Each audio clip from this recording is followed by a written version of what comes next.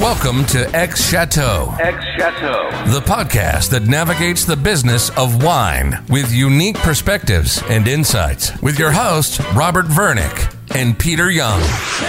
Hello, everyone, and welcome to this episode of X Chateau. I'm your host, Robert Vernick. And co-host, Peter Young. And today we're talking about the new definition of natural wine. And the reason we're talking about this is because recently the French appellation system has rolled out a new designation, Vin Méthode Nature. And what does this mean? Well, this means that wines with this designation are organically farmed, hand harvested, and vinified only with indigenous yeast. More importantly, it also means that there was no inputs added to the wine and no modification. This means that they're not doing anything brutal like reverse osmosis or heavy filtration or flash pasteurizations. And then they're not going to add sulfur into the wine before bottling. Now, there's two designations technically. One is going to be with no additional sulfites, and the other one is going to be with up to 30 milligrams per liter. And so the consumers will be able to see if there was any or a little bit of sulfur added. In the grand scheme of things, 30 milligrams per liter is quite small. So Peter, what do you think about this definition for natural wine? Well, it's a lot different from what people were calling quote unquote natural before. Before there was no strict definition. And I think this is a more limiting, tighter definition than there was before. Because in the past or currently, when people say it's a natural wine, it could mean a lot of things. It could mean that it's an organically farmed wine, a biodynamically farmed wine. In general, it tended to mean there was minimal intervention, but that could mean low intervention. There's some sulfur used, no sulfur used. It could mean there's some level of filtration, possibly, or a lot of other things that are just, they weren't defined because there was no definition. And that's been something that has been growing a lot. So it's under this banner of there's less intervention than whatever is considered quote unquote conventional before, the normal way of doing things.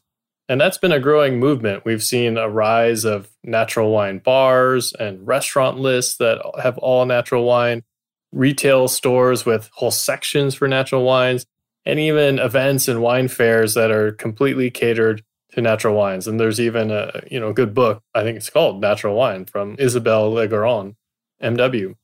So, it's clearly a movement. People are buying into natural wine. There's a big delta between what this definition is and what conventional wine is. And you hope there's a spectrum all on the way. But there's a lot of producers that are already doing organic farming, sustainable farming, biodynamic farming. How does this really set them apart for a producer?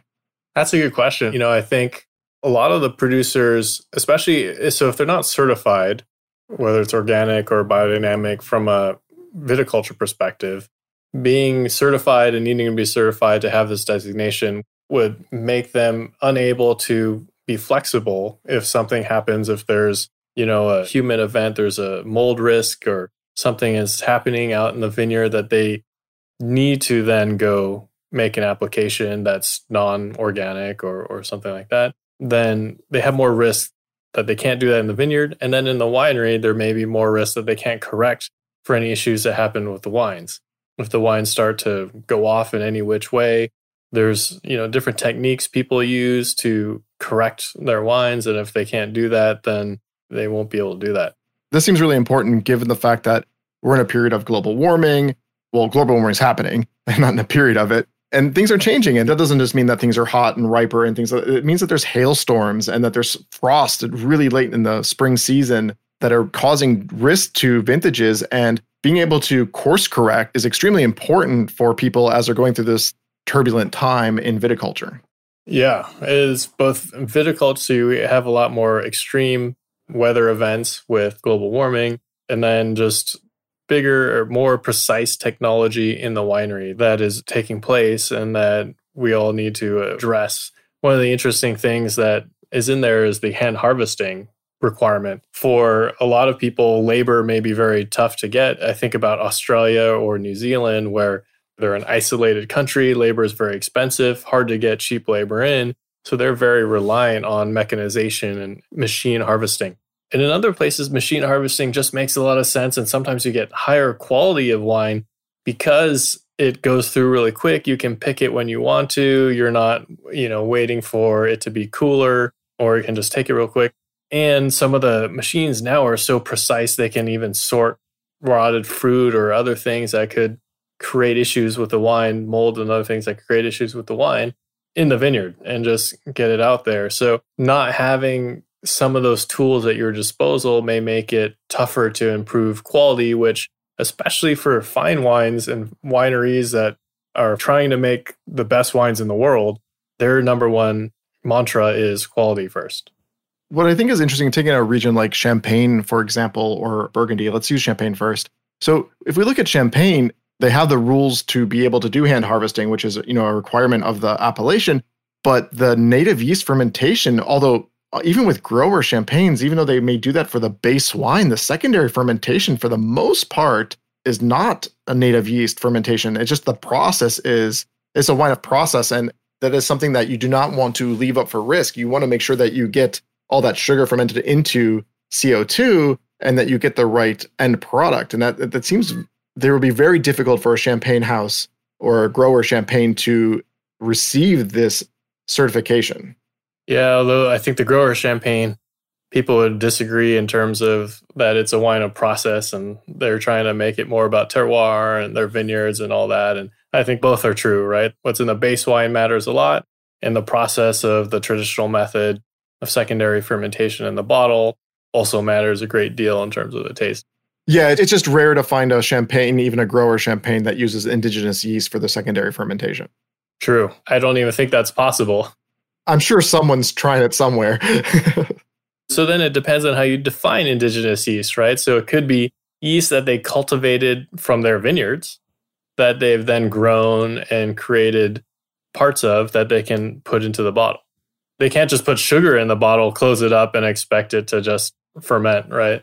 Sure. I'm expecting that when they're saying nothing added, that if it didn't come off the grape at the time of harvest, that they're not allowed to add it. But that's just me reading into the rules potentially, or the lack thereof. And if the next thing you know, we're going to have a regulation on what counts as indigenous yeast. Right. There's so many different ways you can tackle that, because a lot of times indigenous is really just yeast that's taken from the field, but then grown and cultivated inside the lab in the winery.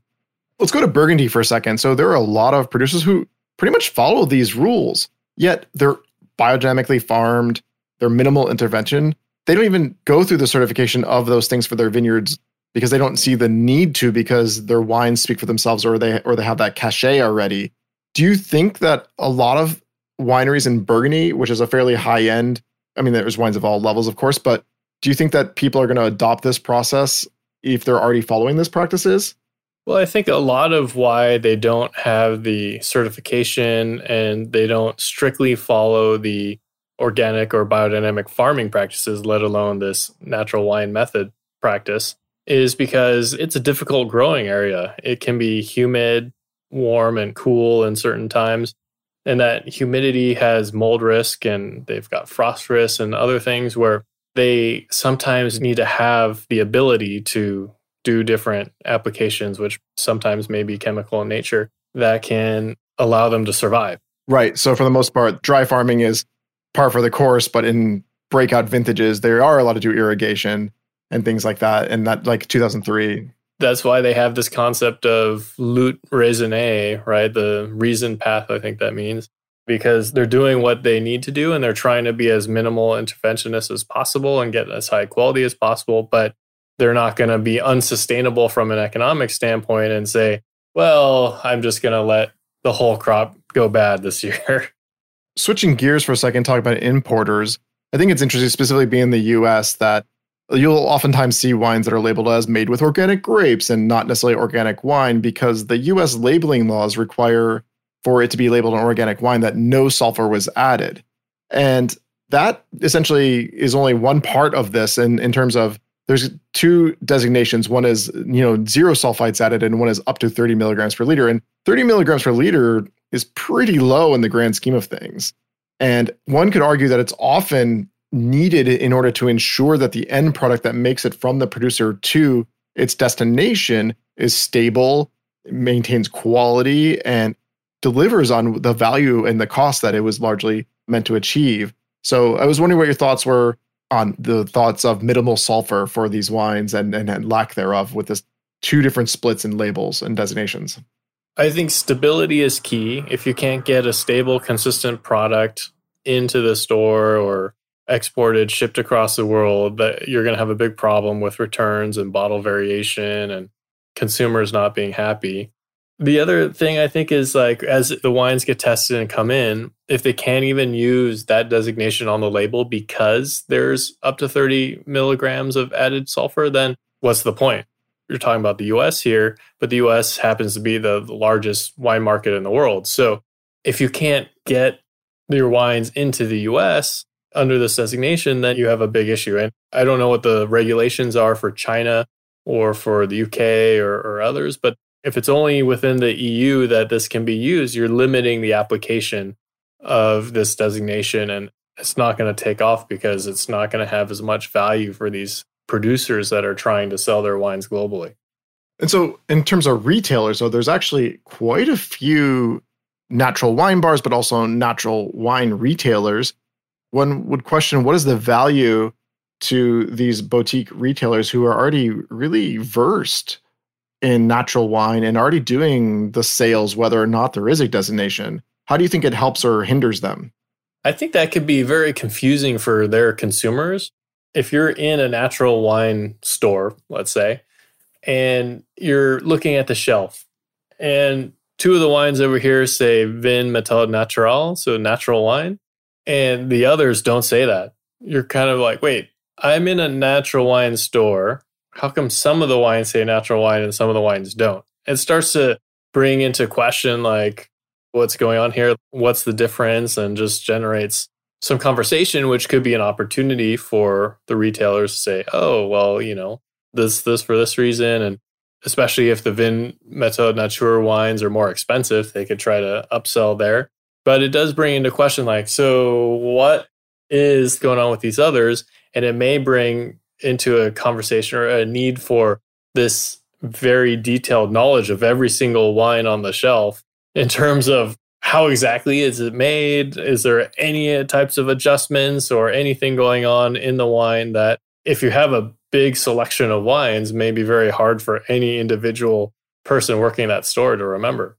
Yeah, it definitely seems like it was something that if you were not just a natural wine shop and you were a regular boutique wine shop or focused on high-end wines or hard-to-get wines, but not just exclusively natural wines, it seems like this could be a benefit to consumers if they wanted to go to the natural wine section and it was that labeling was clear and iconic to consumers and they knew what to look for, and it was always put in the same location and had the same insignia. Like that could definitely help people make the choices they want to have. And I think that also, since we're talking about retailers, that segues into consumers, and they're related in terms of, will the consumer pay more if this is on their bottle? I personally care first and foremost if the wine tastes good. And I'm always happy. And I don't really want to smell wine and be like, this is a natural wine. And I think that's part of the issue I have with the natural wine as a designation at large. Like I want to make sure that like natural is important after it being good and stable in a clean wine and a sound wine. And so as a consumer, I'm not willing to pay more. Like I'm all about knowing that even from groceries, that my fruits are sustainably farmed or my cows are sustainably farmed. Like I want to be a good global citizen, but I also want to make sure that the product I'm getting is quality as well. And so I think that's an interesting aspect. Like how do people equate that when they think about knowing where their products come from? Well, like organic foods, organic wines, there have been some studies done where people will pay more. I think they say something like $3 more a bottle. And when you think about wine in the global context or even the domestic context, but all wine, so including 2 Buck Chuck to Screaming Eagle, the average bottle of wine sold is still only around $8 a bottle. So $3, that's a lot. That's, from 8 to 11, that's almost a third or 30% more in terms of price premium that people might be willing to pay. But when you're thinking about higher end wines, if they're 20, 30, 40, let alone 100 plus, $3 is nothing and makes no difference. So I think people may be willing to pay more, but as you get to the higher end categories of wine, people are, like you're saying, and like you are, more concerned about the quality of the wine and the taste of the wine and making sure that's good. And I think there's a natural assumption that when you're paying $100 a bottle, it is a quote unquote natural wine in the sense that it's a naturally made product. It's grapes and yeast basically. And, there might be other things that are done to the processing of the wine, but it's still just basically a natural product and it's made from grapes effectively. And so people just assume that. I definitely think there are consumers that will care about how their product is farmed and made and produced and know that it's pure and nothing's added. And I think that's a great intent. And I think one would hope that all wine is made that way, but that's not always the case. There's also the consumers that are vegans. There are different fining agents that are used in the winemaking process that will sometimes prevent your wine from being labeled as a vegan product, even though, to your point, it's largely just yeast and grapes. And so whether that's egg white fining or isinglass, which is a fish bladder for filtering, that's what's preventing those wines from being vegan. I don't think the average person understands what those products really mean and what they impart on the wine. That's where ingredient labeling, there's been sometimes a push for ingredient labeling on wine and people saying, oh, well, there's isinglass or there's egg whites added to the wine, therefore it's not vegan. It's like, well, they're not really added per se. I mean, they are put into the wine, which then they filter through and basically take out, really it's called a process called fining. They take out different naturally occurring things in the wine to make them clear or other things, but then they're basically filtered out or racked off and they're no longer in the wine. You might have a very trace amount, like a 1 in million or billion parts type of concentration, but they're effectively not in the wine anymore. So they're more of a processing aid versus an ingredient. It's not like in a food where it's an ingredient and it's something that stays in the wine. An equivalent might be to say, like, I've pasteurized the milk or heated something, and that's a processing aid, but it wasn't necessarily added to the wine. Yeah, flash pasteurization is not allowed either. So there's going to be zero kosher natural wines. Yeah, I guess so. Okay, so let's kind of wrap this up in terms of our takeaways. How do we know if this designation is successful and effective? It's going to be effective if there's going to be more producers, more regions, and even more countries within and outside the EU adopting this designation and those rules. That will mean it's just growing. So if it's growing, it must be working. To that more specifically, because there's lots of certifications out there for people, and a lot of people are already following these practices. So for me, it will truly be successful if the people who are already following these principles think that applying for this designation and putting it on their bottles adds value to them and their consumers, then that's a sign of success. And if that slowly grows, there becomes a clear following. One would hope that it also reduce the supposed fake natural wines that are leveraging essentially the movement of natural wine, but without following all the practices because it wasn't regulated up until then. And consumers, to your point, will be more willing to buy the wines and pay more for the wines because following these designations, getting the testing and the processes to ensure that they're really following those designations to put the labeling on the bottle means that it'll cost more to make the wine. And so consumers will need to be willing to pay more for that. It's definitely going to be interesting to watch. But I want to thank everybody who listened to this episode for joining us, and you'll see us soon. Next time. Take care. Thanks for joining us. If you loved this episode of X Chateau, we'd love for you to subscribe, rate, and give a review on iTunes or wherever you get your podcast. Until next time, cheers.